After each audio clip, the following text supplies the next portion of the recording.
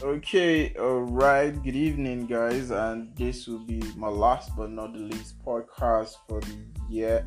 For the semester, and it is SOS 513, which is the course code for soil physics. I know a lot of people dread this course a lot because it has to do with calculation, technicalities, and some, critical thinking. But any which ways, I'll take my time to at least break down this point to the lowest minimum and something that you can sit back and remember yourself. I should have taken a tutorial on this course earlier, but time didn't permit, so it's nobody's fault. And one of the interesting things on this podcast is that you'll be getting to listen to one of our finest. Well, you'll be getting to listen to me featuring Richard Frost in one of my secretly recorded songs that I'm not sure if I'll ever publish. Things I do for fun. You'll be feeling me, So you guys stay tuned. But this segment, this course is divided into three major parts. Dr. Busari taught us for 4 weeks, and he taught on soil, water. Dr. Mrs. Onat Soya taught us for 2 weeks, and she taught us on soil, air, and aeration. Then Professor Yedele, my amiable supervisor, he taught us for 2 weeks as well, and he taught us on soil mechanics and soil temperature. Well, I've been doing podcasts all this while. I never made a shout out to my G's, like my real G's in the department. And the first, and they say ladies first, so I'll be greeting the Orisha Mefa, the 6 ladies that my department entails. And the first and number one person, you all know who it is now.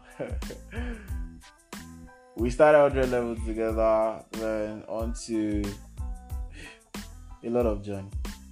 Adeoye Sekina, Motivation and a Friend, Victoria, Chirma, Dr. Mrs. Onat Soya taught us for 2 weeks. So let me do the shout out properly in between the course. I'll be shouting out to you one by one so as not to take our time. So let's begin.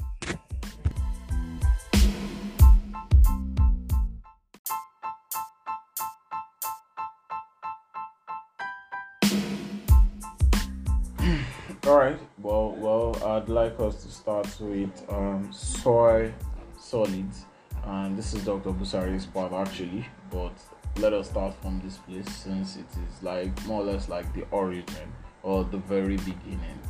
So, introduction. As a soil scientist or a final year student studying soil science, if you cannot define what soil is, because I'm not ready to define that. If you cannot define soil in a very professional manner or not as a layman, then, well, you see the question tomorrow. It's up to you. But, well, so let's move into soil physics. And soil physics is the application of the principle of physics to characterize the soil. You characterize the soil properties, you understand the soil processes, which involves the transport of matter and energy. And soil physicists, people studying soil physics, are generally concerned with heat and mass transport in the soil. Mass transport could be water or it could be air.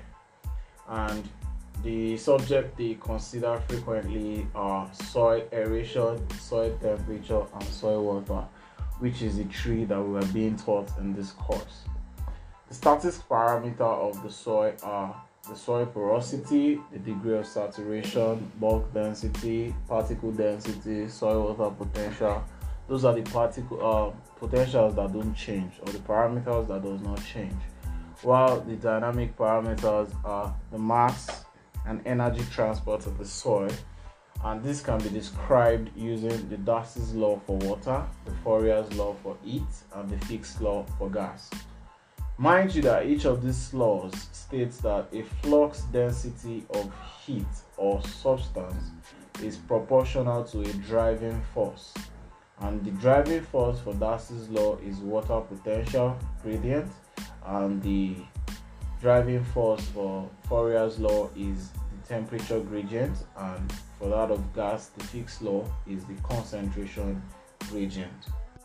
Aside from the fact that soil physicists have remained concerned about the physical environment around plants, conservation of resources, degradation and pollution problem by agricultural and non-agricultural agents, soil physicists are also and must be concerned with the flow and transport processes in the soil between the soil surface and the groundwater table, known as the Vadose zone. This is a zone where beyond the ground, the soil, then you have the groundwater, that kind of water that you get to when you do borehole, that the water has got, that's the water that is gotten from the Vadose zone. So soil physicists are increasingly becoming participants in the global scale hydrologic research. So these ones are talks for, well, so I don't care, but in summary, what soil physicists does is that they design and analyze water and solute movement using classical method or computer-aided simulation models. They also evaluate the comparative effect of alternative soil and water management practices. They also study soil remediation, that's the degradation of contaminated soils. They check risk assessments that is involved in studying specific soil and water degradation, and also prediction of water and contamination transport. There are four major components or constituents of the soil, and they are mineral matter, organic matter, air, and water. The water and air makes up the void ratio as they share equal portions of the soil pores. So the depletion of one makes the availability of the other. In a dry soil where there's no water, it is filled with air, and in a saturated soil where it's filled with water, it means there's absence of air. And mineral matter and organic matter, mineral matter shares about 45%, and organic matter shares about 5% of the whole system. So let's move into the soil phase. And the phase is a portion of a system with definite geometrical boundaries and uniform properties.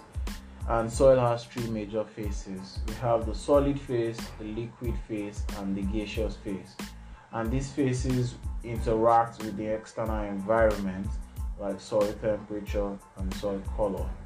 So what is the solid phase? The solid phase is the most dominant with great influence over the behavior of other two phases. The solid phase is the soil matrix, or the skeleton of the soil. It is the product of wedging of parent rocks and materials which they contain. The solid phase consists of the mineral matter and decomposed or decomposing organic matter of all shapes, sizes, and arrangements. The liquid phase, on the other hand, is primarily water, which is the soil solution containing various ions like the sodium, potassium, calcium, magnesium, chlorine ions. The gaseous state is the soil air or atmosphere, that it's composed of the nitrogen gas, the oxygen gas, the CO2 gas, and vapor mainly. Other gases in the atmosphere are also present in the soil, other like the methane, hydrogen sulfide, which are byproduct of impeded drainage conditions, can also be found in the soil. Please, I want you to note the difference between these three terms. The first one is dispersion. Dispersion refers to the degree of subdivision of the solid phase, and the dispersed phase is the textural or mechanical separate or aggregate, and the dispersed medium is mainly water. Now, when you make a soil solution, the dispersibility, or known as dispersion, is the degree of which the soil matrix settles and the soil water flows.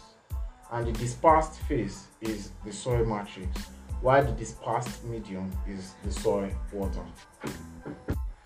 So now let's dive deep into the solid phase, and here we'll be talking about surface relationship.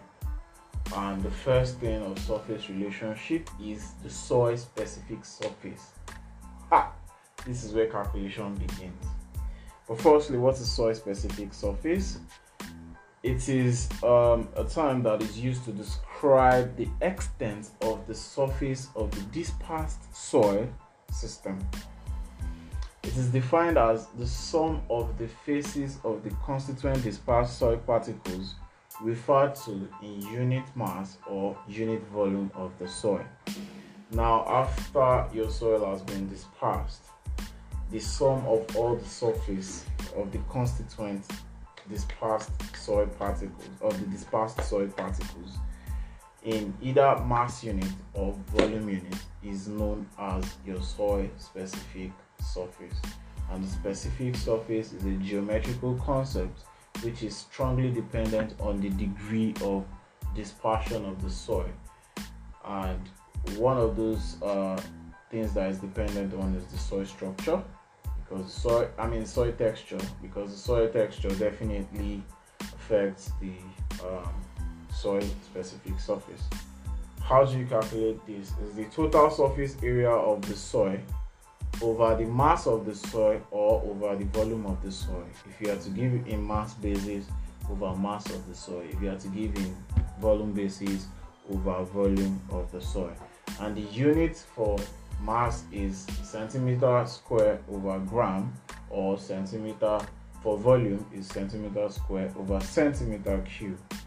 And there is a relationship between the mass base and the volume base, and that relationship can be found out using density.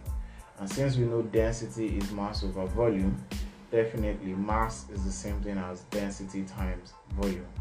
And if our formula is of soil specific surface is the total area of the soil over the volume over the mass, then we can now change our mass into total area of the surface area over density times the volume.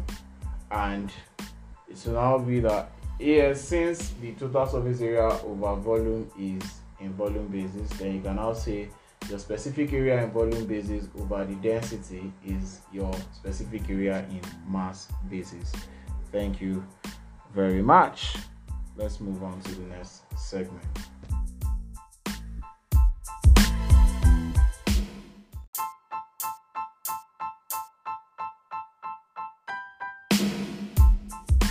So what are the factors influencing these specific surfaces?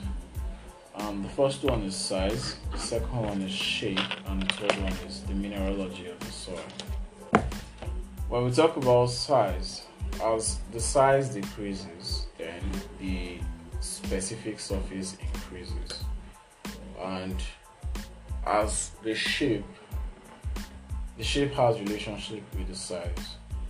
The smaller the size, the larger the specific surface area. So the larger the specific surface area, the larger the increase in specific surface area.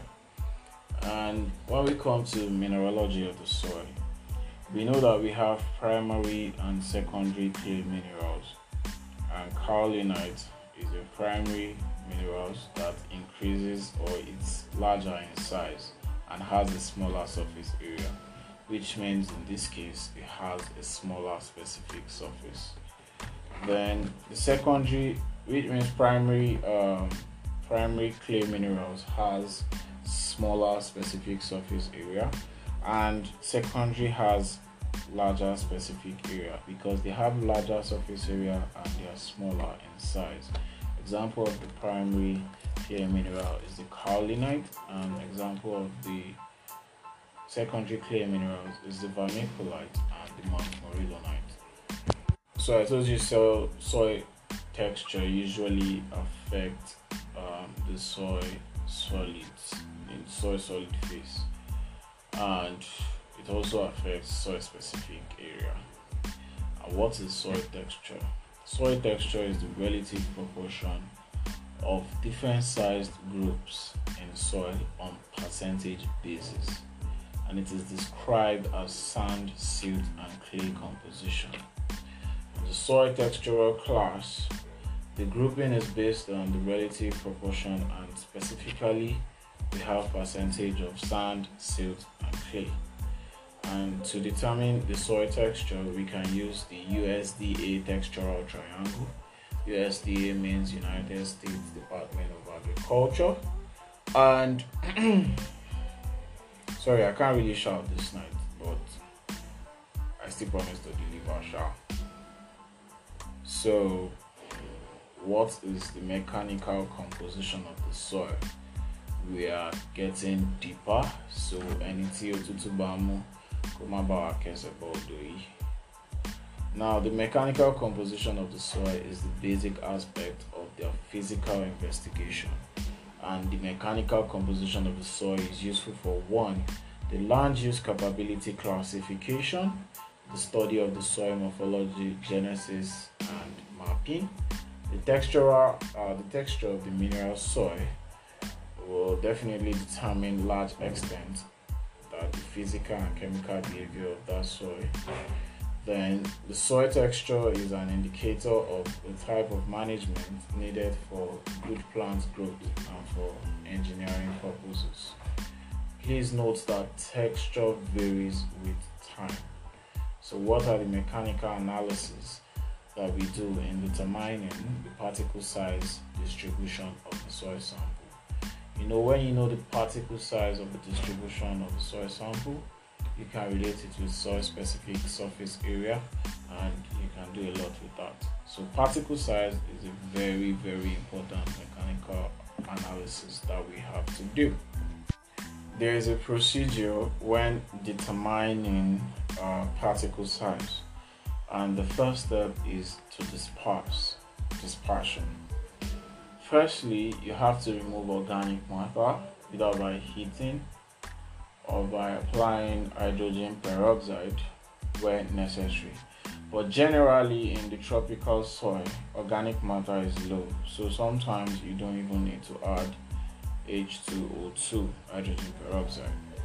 So after dispersion in an aqueous solution, which the common dispersing agent is Calgon solution, the sodium hexametaphosphate, you deflocculate with mechanical agitation. Deflocculation means parts to the D. You shake, you stir so that you can have a uniform solution. Then you now determine you quantify your size fraction. How do you do this? Firstly, you can do this by sieving, and you sieve only coarse fractions because you can't sieve fine particles. So by using the nest of sieves corresponding to your desired particle size, maybe 2 mm, maybe 1 mm, maybe 0.5 mm sieves, and you can sieve maybe dry sieving or wet sieving, which means you oven dry before you sieve, or you sieve wet like that, but you have to state it. If your particle size is not coarse, you can do what we call sedimentation, and sedimentation is done for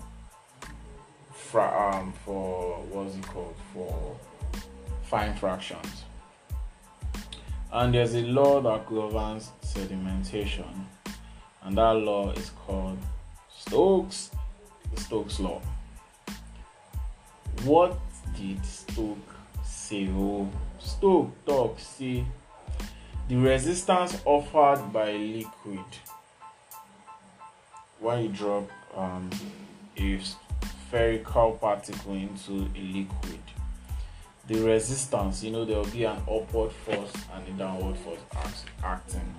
The resistance, that upward force that is acting on that spherical surface or spherical particle, the resistance offered by the liquid to the fall of the rigid spherical particle varies with the circumference of the sphere and not with its surface. So Stokes' law is just saying that the resistance that is offered by the liquid to the fall of rigid spherical particles does not concern the surface, but rather varies with the circumference of the sphere. So the larger the circumference, the larger the resistance. Or Stokes' law can also be said as the terminal velocity of a spherical particle settling under the influence of gravity in a fluid of a given density and viscosity is proportional to the square of the particle radius. Terminal velocity is the velocity that is attained when a particle gets to it gets to a certain stage. It enters into a constant velocity. So that velocity of a spherical particle settling under the influence of gravity. So when you drop a particle into a liquid, definitely it acts on gravity because it wants to settle down at the bottom. And the fluid must be of known viscosity and density. And when you do this, it is proportional to the square of that radius of the particle you have dropped. So the cost of settling is equals to the resistance of settling, and Stokes' law formula is V equals to the difference in density times acceleration due to gravity times your diameter squared over 18 times the viscosity. I'll repeat, the difference in density d1 minus d2 times acceleration due to gravity times diameter squared all over 18 times viscosity. Now, how do you know the time that it takes to fall through the depth in that container you have dropped your particle? The time can be calculated by 18 times the distance of your container times the viscosity of your liquid times the difference in density. You have a particle density and you have also the liquid density. So the difference in density times acceleration due to gravity times your diameter square. Well, I can't solve questions in voice, so we just skip that part. I wish I could answer questions, but I prefer you just drop them in the group. I sent a question I saw here to the mail of the lecturer. Hopefully I can get a feedback before the exam. And we are moving to soil structure in the next part. So that's where I shout out to my OGs. So stay with us.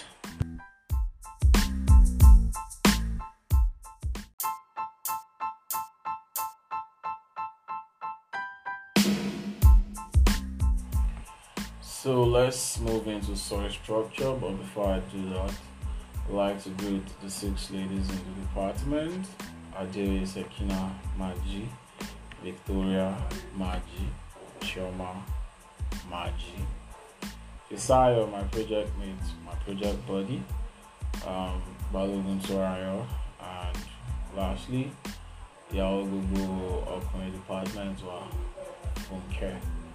I all of you, the mothers of the department. I pray you get success in all your endeavors.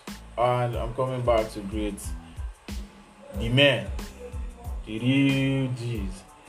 Come back to greet all of you, but we still have to move very fast, so we'll move into soil structure. What is soil structure? Soil structure relates to the arrangement of primary soil particles into groupings called aggregates or peds. The smallest particle size of a soil is known as a pedon.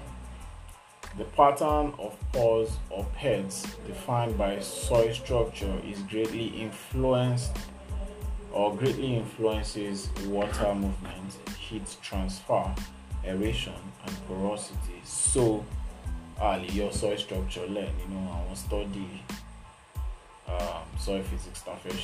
Mind you, we have not gotten into the study. All this is still introduction to me. We are just 22 slide out of 97, and after this 97, we have just gotten halfway. And now at this point, you can vex and off the podcast. Well, I don't sabi am. Remain, make I carry everybody along. So there are different types of structural pests that occurs within the soil profile. And firstly, we'll talk about grade. And grade describes the distinctiveness of pests, the differential between the cohesion within pests and the adhesion between pests, and it relates to the degree of aggregation or the development of soil structure.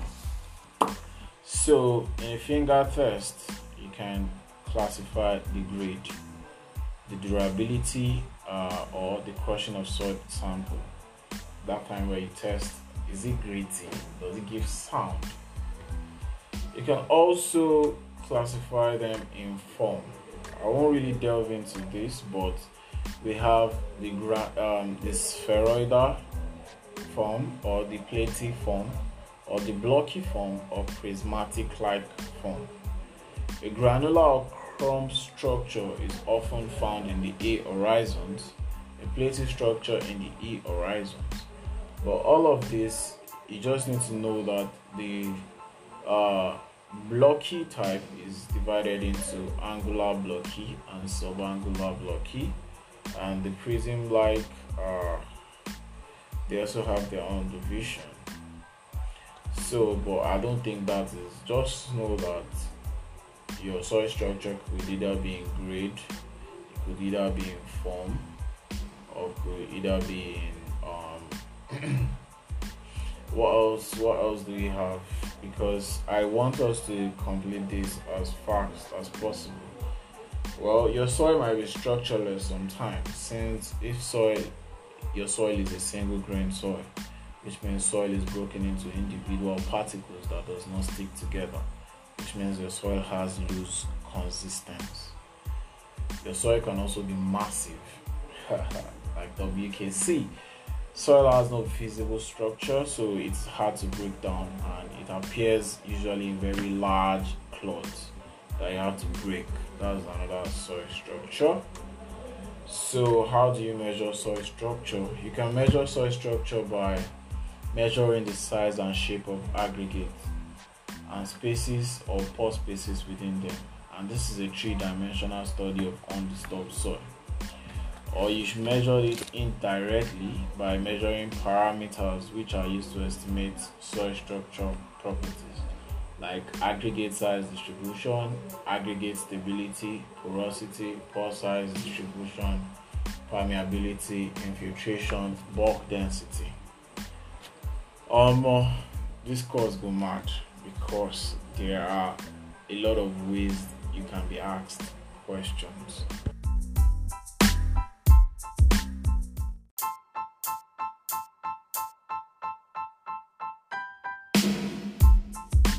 Alright, so let's move into the deal. So we'll start with soil water. Like saying now this one long pass.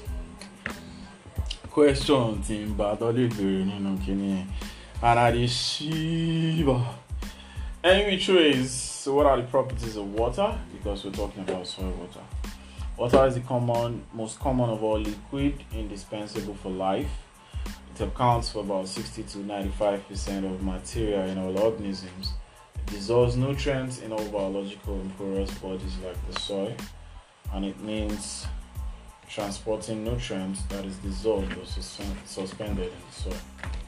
And water serves as a solvent to make solutions or suspension. Solvent is a liquid, solution is combining solvent and solute, and suspension is like a case of when you want to drink garri. When you pour water, it doesn't dissolve completely, and we have the colloidal state. The colloidal state is somehow like when it forms colloids.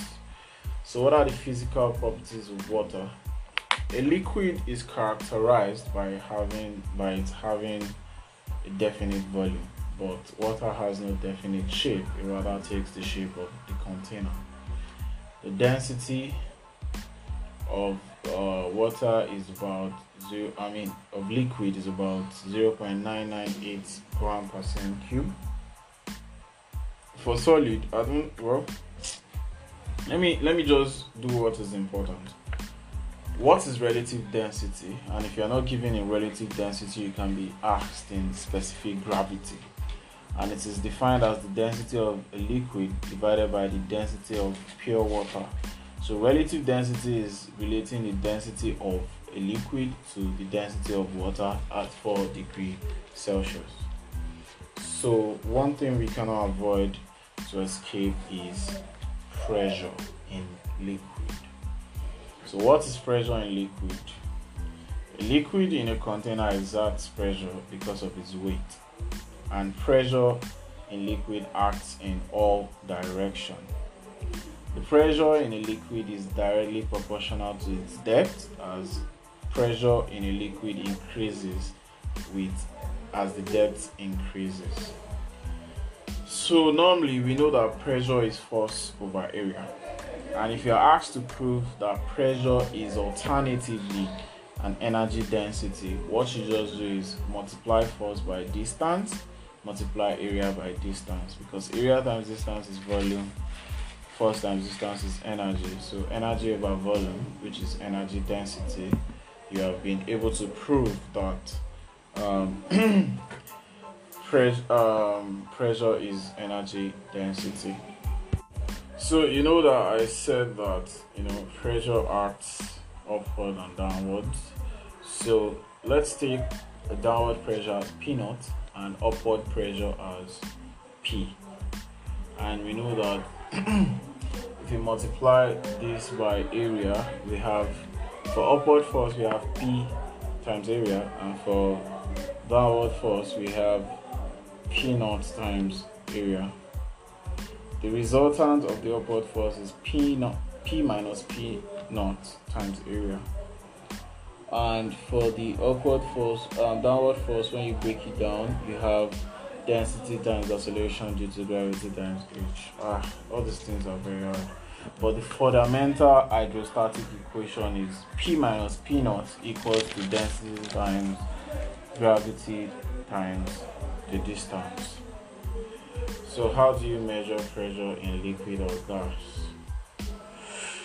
Well, the unit of pressure can be atmospheric pressure, 1 atmosphere, or 760 torr, or 1.01 times 10 raised to the power 5 Pascal. I still don't know how well I can really give you this so that you can feel it. So let's describe some terms we use in soil water, like soil water content, which is the quantity of water in the soil. Then we also have soil water potential, which is describing water in terms of free energy per unit mass.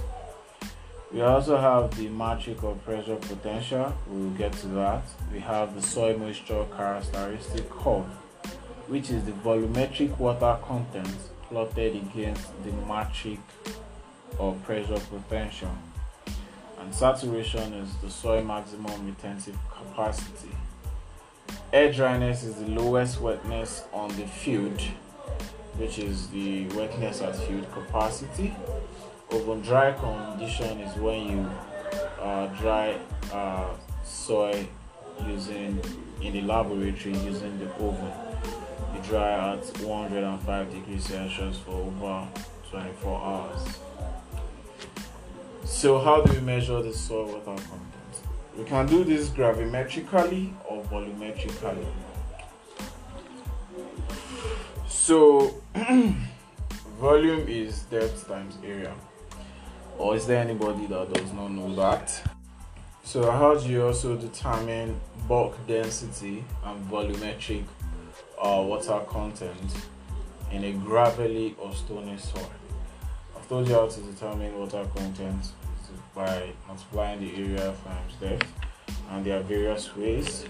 We can get the quantity or in grams by doing mass of water over volume of the total soil solution, you understand?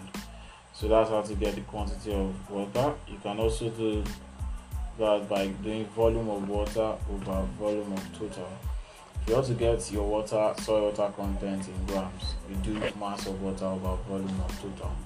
And if you want to get in volumetric analysis, you do volume of water over volume of total. The volume of total is the volume of solid plus the volume of water plus the volume of air.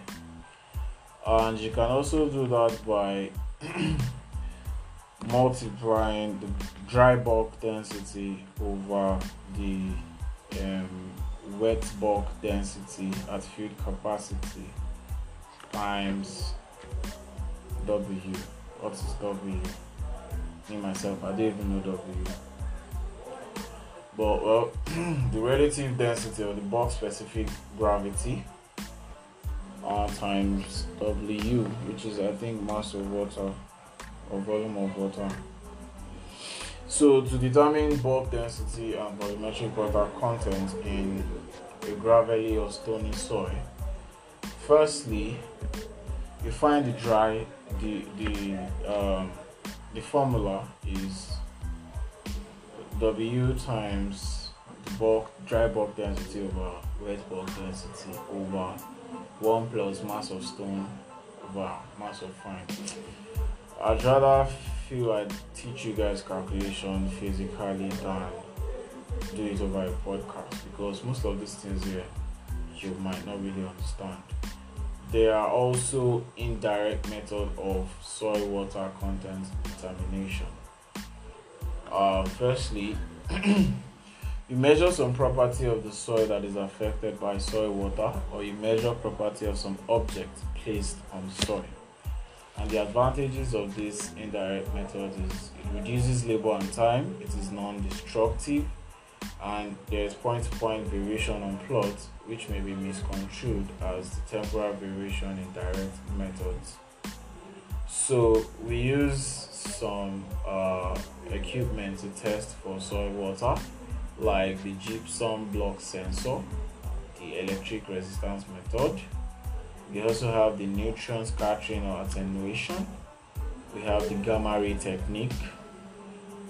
So we are moving to capillary and soil water, and in the next segment we'll be talking about that.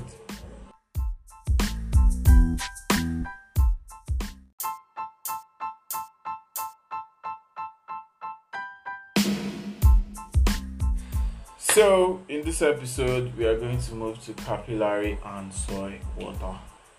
But yeah, I still have to shout out to Miami HOC, Pohab. I want to shout out to Big Joe. I want to shout out to Barbados.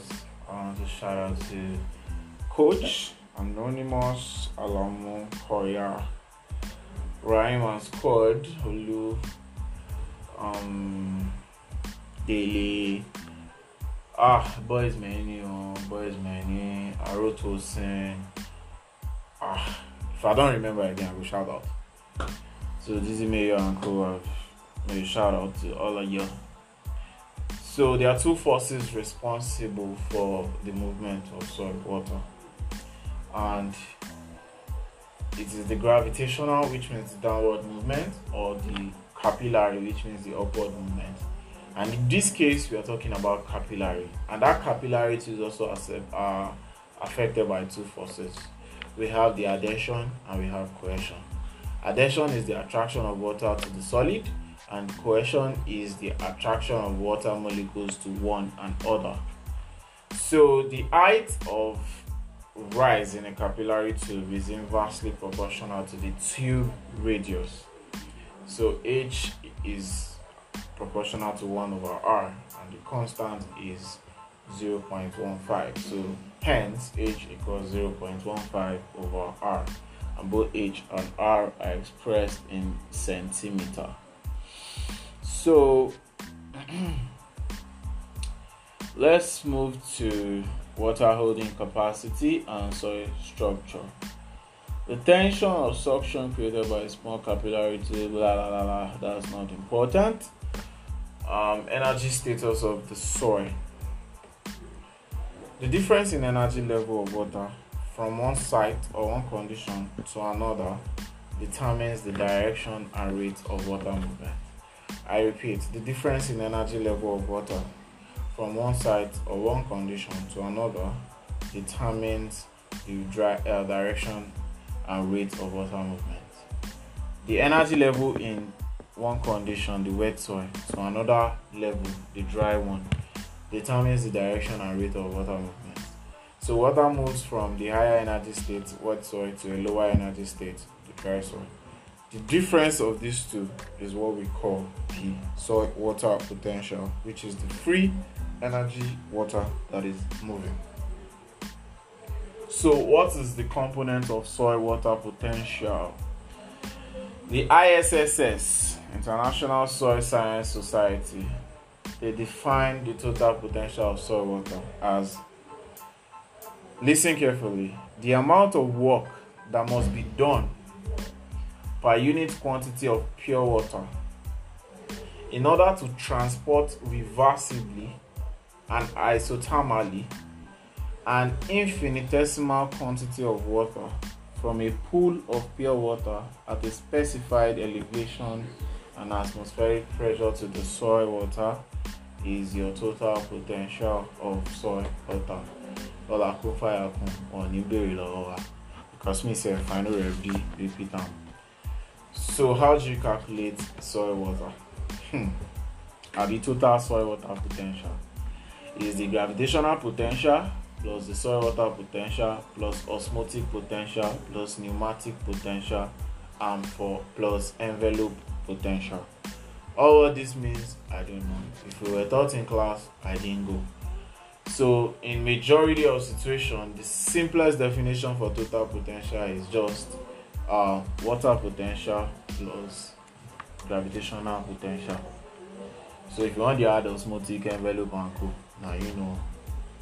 With the potential expressed as energy per unit, capital H equals H plus Z, where H is the sum of pressure potential head and small h, and gravitational potential head, that's small z. Hey, calculation mark for I need calculation timber. How do you express water potential? You can express it in three ways. You can express in energy per unit mass, joules per kilogram, or you can express in energy per unit volume, that's Newton per meter square, or you can express in energy per unit weight, hydraulic head. The expression of gravitational potential. Do we need all these things? Maybe I'll still look into some past questions, sure. So what is pressure potential? This pressure potential accounts for the effect of soil water potential of all factors other than gravity and solid level. So the positive hydrostatic pressure due to the weight of water in saturated soils and aquifers, and the negative pressure due to attractive force between the water and soil solids or matrix. So pressure potential is the addition of these two. So pressure potential occurs in saturated soil, matrix potential occurs in unsaturated soil. Both potential are mutually exclusive. Pressure potential is positive while matrix potential is negative.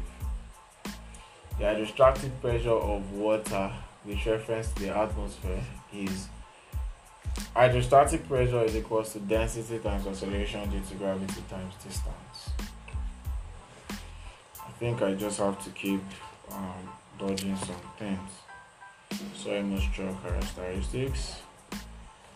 The relationship between soil texture and structure on the soil water retention curve. Soil texture like sand, loam, clay. Soil structure like well granulated or well structured and compacted soil. So what is hysteresis? Hysteresis is the relationship of soil water content and the soil water potential, and this is determined as the soil dries out, which will differ somewhat from the relationship measured as the soil is rewetted. So when soil is drying, the pattern it follows is not the same as when soil is being rewetted.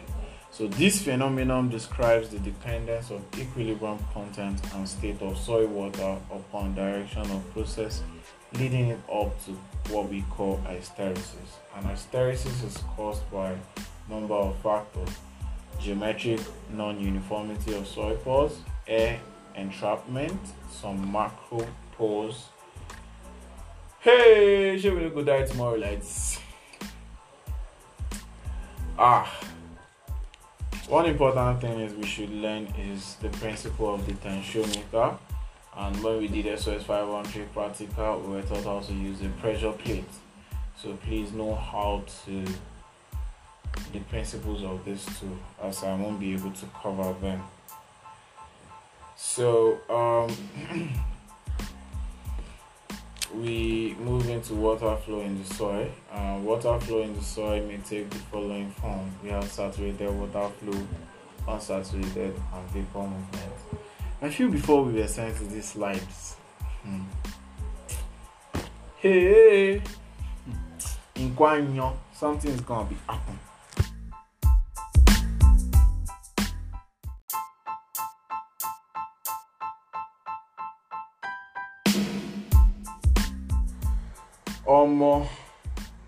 I think at this point I'll be needing some class notes to sample. To determine soil water potential, you need to use a soil core or the Kopecky ring.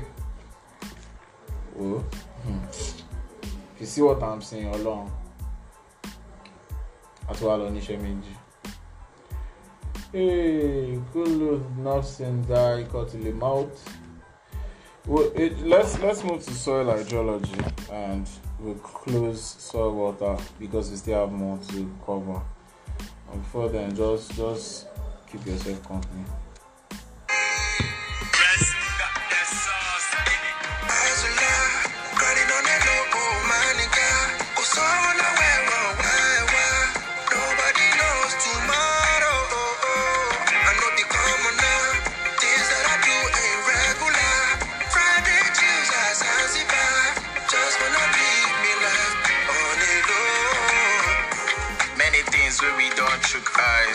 Many things where we don't poke nose, many things where we don't put mouth, many things where we don't keep hands. Alright, so many things where we don't chook eyes. That's the voice of that's my voice though. So let's look at water vapor movements in the soil. The root zone normally have large air-filled porosity. The vapor moves from warm to cold region and downward during day and upward during the night. Available water content. Let's talk about field capacity.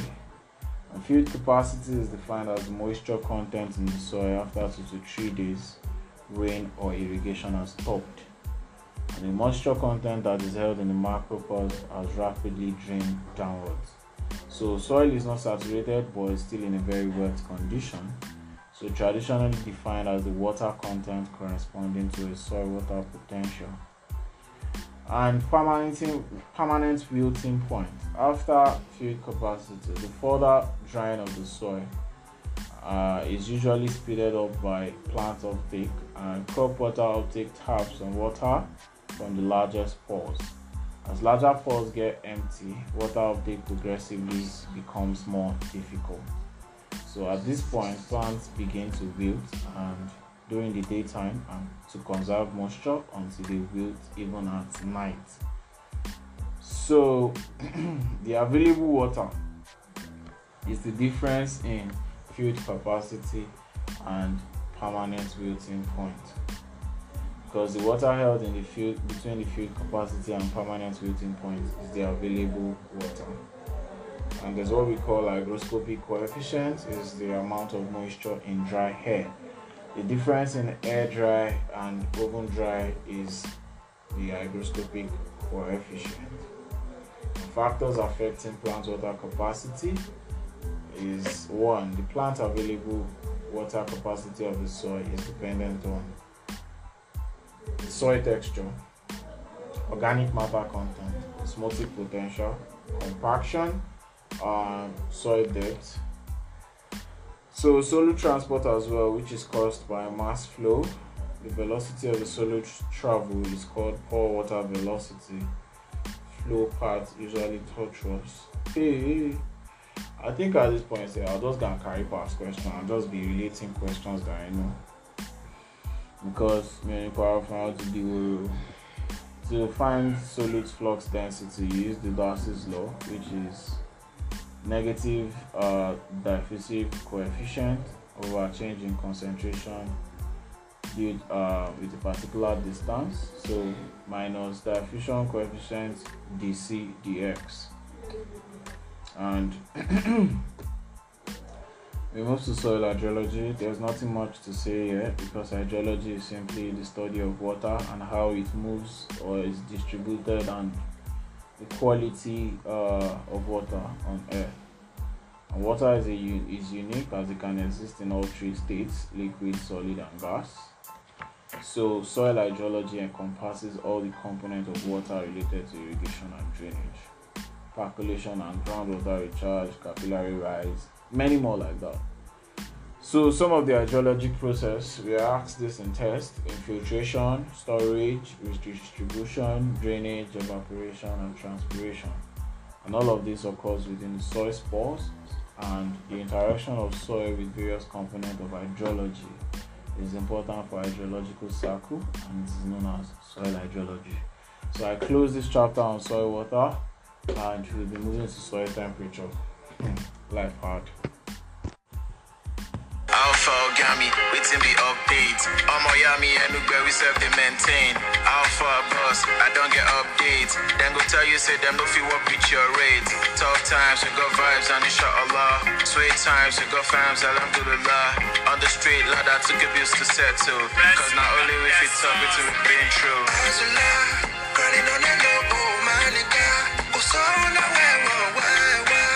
nobody knows tomorrow. I know the common now. Things that I do ain't regular.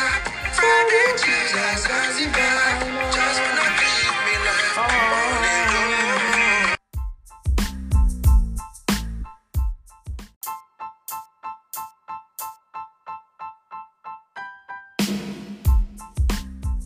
So welcome back to this segment, and in this segment we'll be talking about soil mechanics and soil temperature. The study of response of soil to external input, or to external impact rather, is soil mechanics. And this soil mechanics has some kind of interaction with the civil engineers. The resistance of soil at various moisture contents to mechanical stress of manipulation is what we call soil consistence. And the soil consistence combines the cohesive and adhesive force, which determines the ease at which a soil will be reshaped or ruptured. We have three categories of this moisture content. We have the wet, the moist, and the dry. And there are several resistance of soil consistence, and some of these are resistance to compression, resistance to friability, resistance to shear, resistance to plasticity, resistance to stiffness. All of these resistance are quantitatively described. Consistence determines whether soil can easily be handled or manipulated by soil moving equipment. And low soil water means there's a soil stiffness, and when there's increase in soil water, soil can become plastic. And the more increase in soil water makes the soil becomes more liquid, and this brings us to the Atterberg's test. What is the Atterberg test saying? I wish I can show you an illustration, but well, the movement of when you're adding water, when you're wetting the soil, like from the driest state, it moves from solid to semi-solid. The transition from solid to semi-solid, there is a shrinkage limit it has to break. Then from this semi-solid, it moves to plastic, and from semi-solid to plastic, there's also another limit called the plastic limit. Then from plastic to liquid, there's another limit called the liquid limit. All of these limits are called the Atterberg's limit, and this test is called the Atterberg test. The properties that enable a clay to change its shape without cracking when it is subjected to a deforming stress is soil plasticity. Or you can define soil plasticity as the property of clay to deform without rupture when it is subjected to a force with excess of its yield value. Liquid limit is the lowest water content at which the soil behavior is still largely liquid, and it is determined by two methods. We have the Casagrande method and the Falcone method. The Casagrande method is where the moisture content at which a groove closes and moves for about 25 times is called the liquid limit, which is the value of water content for which a standard V-shaped groove that is cut in the soil will close after 25 drop. Or the Falcone method, which is also a method used to determine liquid limit. It is a 60 where you use a known weight of a cone and a known angle, like 60 gram weight and 60 degree of angle. Then it's placed on the tip of a clay soil sample. It's dropped on it, and the depth of the cone at the depth of the cone. The liquid limit is defined as the water content corresponding to exactly 10 millimeter of the penetration depth, and it is more consistent than the Casagrande method. We have the plastic limit, which is the transition of plastic and the semi-solid consistence. It is determined by finding the water content at which soil is rolled into 3 millimeter, and after being rolled into 3 millimeter, it begins to crumble. So when clay is wet, it can be rolled without crumbling, or when it is dry, it crumbles. Then the shrinkage limit is the water content below which the soil stops to shrink. It separates the soil moist consistence from the hard consistence, and the linear shrinkage can be measured by the coefficient of linear extensibility, which is dry bulk over wet bulk density at field capacity, all in brackets 1/3. You raise it to 1/3, or the cube root of the dry bulk density over the wet bulk density at field capacity minus 1. And there's something we call the plastic index, and the plastic index is the difference in plastic limit and liquid limit. And high plastic index indicates that clay can easily be used without fear of it turning to liquid. And in the next segment, we'll be talking about soil strength. So that is that on soil consistent. Now let's move to soil strength.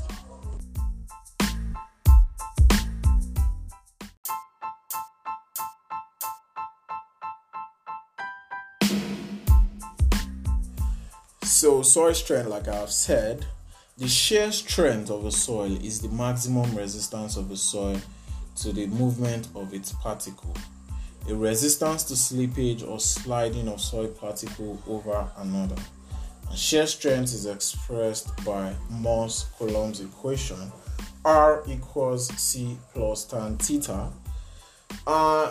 C plus a Greek alphabet times theta.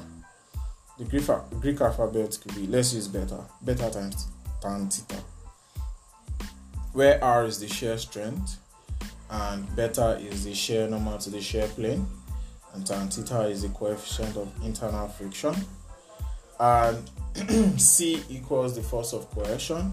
So where R equals C, that means there's no stress, and when R equals beta tan theta, it means your soil is a pure sand. All these things you can be asked to discuss. My supervisor.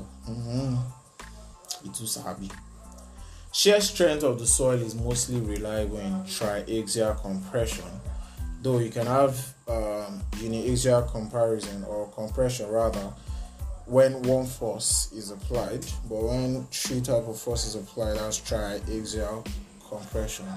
And shear strength is equal to the force required to break the soil. Modulus of rupture. Strength that I told you can use the Morse-Coulomb equation or the modulus of rupture, and that's the strength equals 3FL over 2BD squared. B is the beam width, D is the beam depth, F is the load or force, and L is the distance between the beam. And the effect of water on soil strength is total stress is a function of effective stress and intergranular force of water pressure. Soil compaction. This is the change in volume of the soil under applied stress, and it denotes decrease in void ratio per increase in pressure. And some of the causes are animal traction, weight of machine, increase in bulk density, particle reorientation due to drying. And the extent of compaction is the function of the soil moisture content at operation time. So in the next chapter, we'll be moving to soil heat flow. So I guess we're moving fast. This man's part is even quite simple. And Dr. Mrs. Onosoya's part is big, but you see Dr. Busari's part. Come on, Maja, cool. Where? It's gonna be fine, somebody.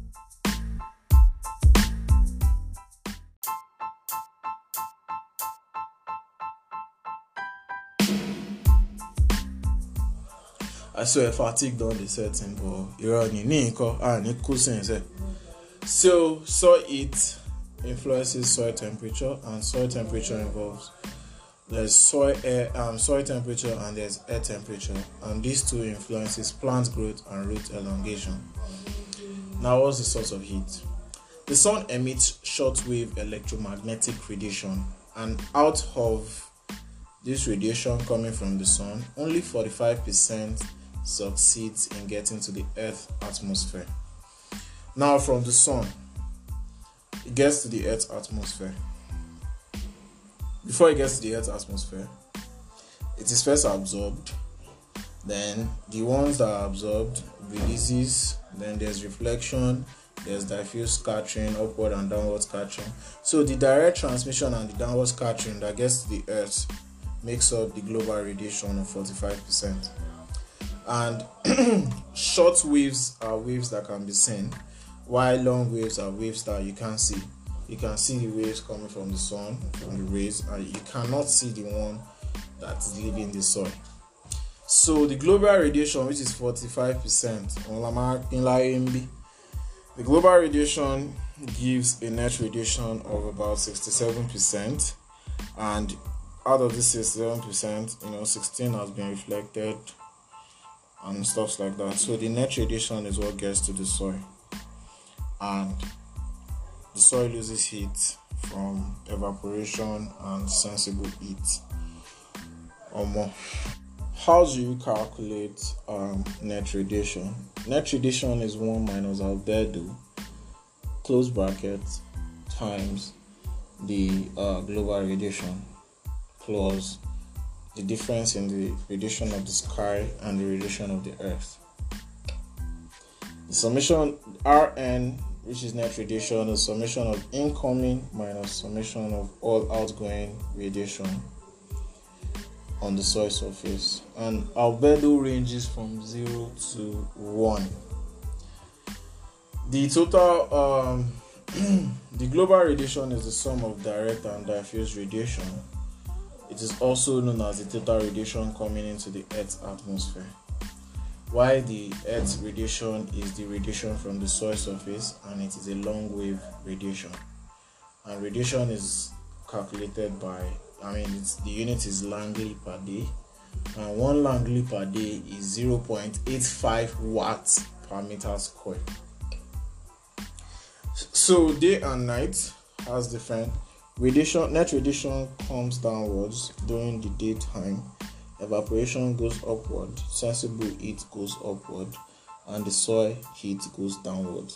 But at night, the soil heat goes upward, evaporation also goes upward, net radiation goes upward, only sensible heat comes downward at night.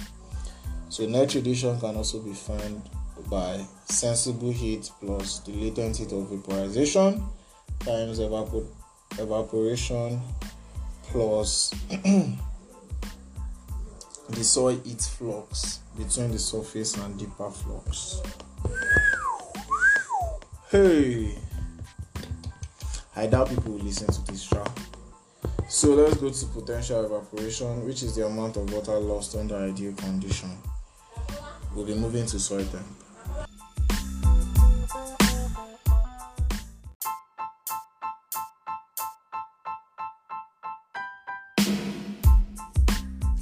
Alright, soil temperature, and this is the measure of thermal state of a body with respect to its ability to transfer heat.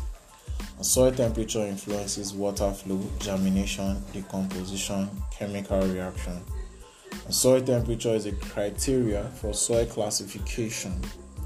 The factors affecting soil temperature are conduction, radiation, convection, evaporation, and condensation. The intensity of heat in the soil is known as soil temperature. The amount of heat in the soil and change is the intensity of heat in the soil is soil temperature. Then the amount of heat in the soil and change in amount is calculated using a reference standard is the soil heat content. The amount of heat required to raise a temperature by a unit mass or a temperature of a unit mass by 1 degree Celsius is soil heat capacity. The ratio of the amount of heat flux density to the temperature gradient is soil thermal conductivity, which is a measure of how much heat will be conducted through the soil under standard condition. Hey, so help me God, amen. So what are the modifications of soil temperature? Soil temperature alters the soil surface condition by covering the soil surface with mulch.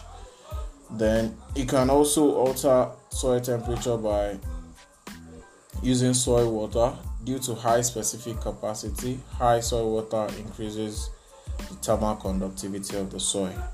Tillage as well also modifies soil temperature by the soil porosity and water content. Irrigation and drainage can also modify. Direction of slope can also modify soil temperature. What of soil, air, and aeration? Dr. and Mrs. Onosoya's part. We are done with Professor Oyedele's part 2 weeks. So let's move to Dr. and Mrs. Onosoya's part, where I will conclude the whole lecture so I can go and read for tomorrow.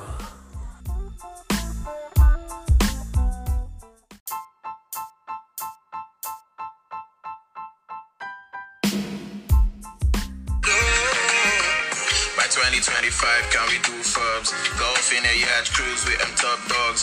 All I've got is dog rays and my brave balls. Pulling wire checks and I love the big stars. ACG classes how we do bands. Connect to loyalties how we do friends. Copying all the mega deals, they want a lot to bow. Wise me like tortoise, husband of Yoni Bow. Compliments to me as I keep walking my talks. All of them loyal dudes, we all flying on board. 9 zeros in USD, hands up, hands up, yeah. Lights out. So we are moving to soil, air, and aeration. Thanks to Richard first and Miss Papi on that. So let's move into the final phase, which is soil, air, and aeration. Pores in the soil are shared by air and water. I told you air and water makes up the void ratio. And soil aeration influences plant roots and microbial activity. The air that fills the soil pore that is not filled by water is the soil air.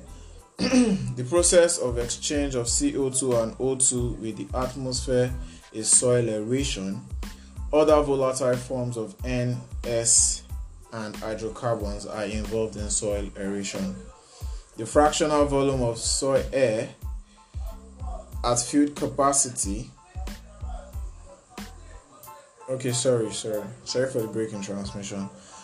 The fractional volume of air in the soil at field capacity water content is the soil air capacity, and it is derived by total porosity minus the field capacity content. Gaseous exchange with respect to concentration gradient or partial pressure is diffusion. And we are going to be the movement of O2 in and CO2 out is also diffusion. So if you're asked to explain diffusion in order to buttress your point, you do it well. I'm a little bit rusty during this podcast, but it's accumulated stress and fatigue, and I know everybody too. We don't tire, but we just gotta do what we gotta do. So the difference in total pressure, which means the pressure between the soil air and the atmospheric air into and out, is the mass flow. And soil parameter indicating the readiness of the soil to transmit gases when pressure difference exists is air permeability. And the soil-air composition is influenced by soil type, soil water, and the gas solubility. In the atmosphere, we have about 79% nitrogen, 20.9% oxygen, and 0.04% carbon dioxide, while we have 79.2 in soil for nitrogen, 20.6 for oxygen, and 0.25 for CO2. And the factors influencing soil-air composition are microbial activity, organic matter, plant root respiration, the crop grown, drainage, season, water content, soil structure, tillage. And there are two ways gaseous exchange happens in the soil. It's either by diffusion or by mass flow or convective flow in the soil. Diffusion is explained as the principal mechanism that plant root and microbial activity establishes a concentration gradient which becomes the driving force of diffusion process. Diffusive transport occurs partly in both gaseous and liquid phase and may be described by the Fick's law. Diffusion is a spontaneous process. And Fick's law is described as Q equals to minus D dc dx.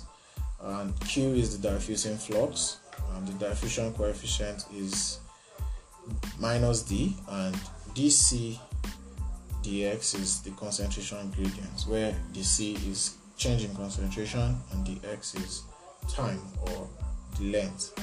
The factors affecting the rate of diffusion are the concentration gradient, increase in temperature, molecular weight of diffusing gas, cross-sectional area through which diffusion occurs.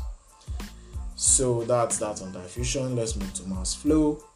The gaseous flow occurring as a result of total gas pressure is mass flow.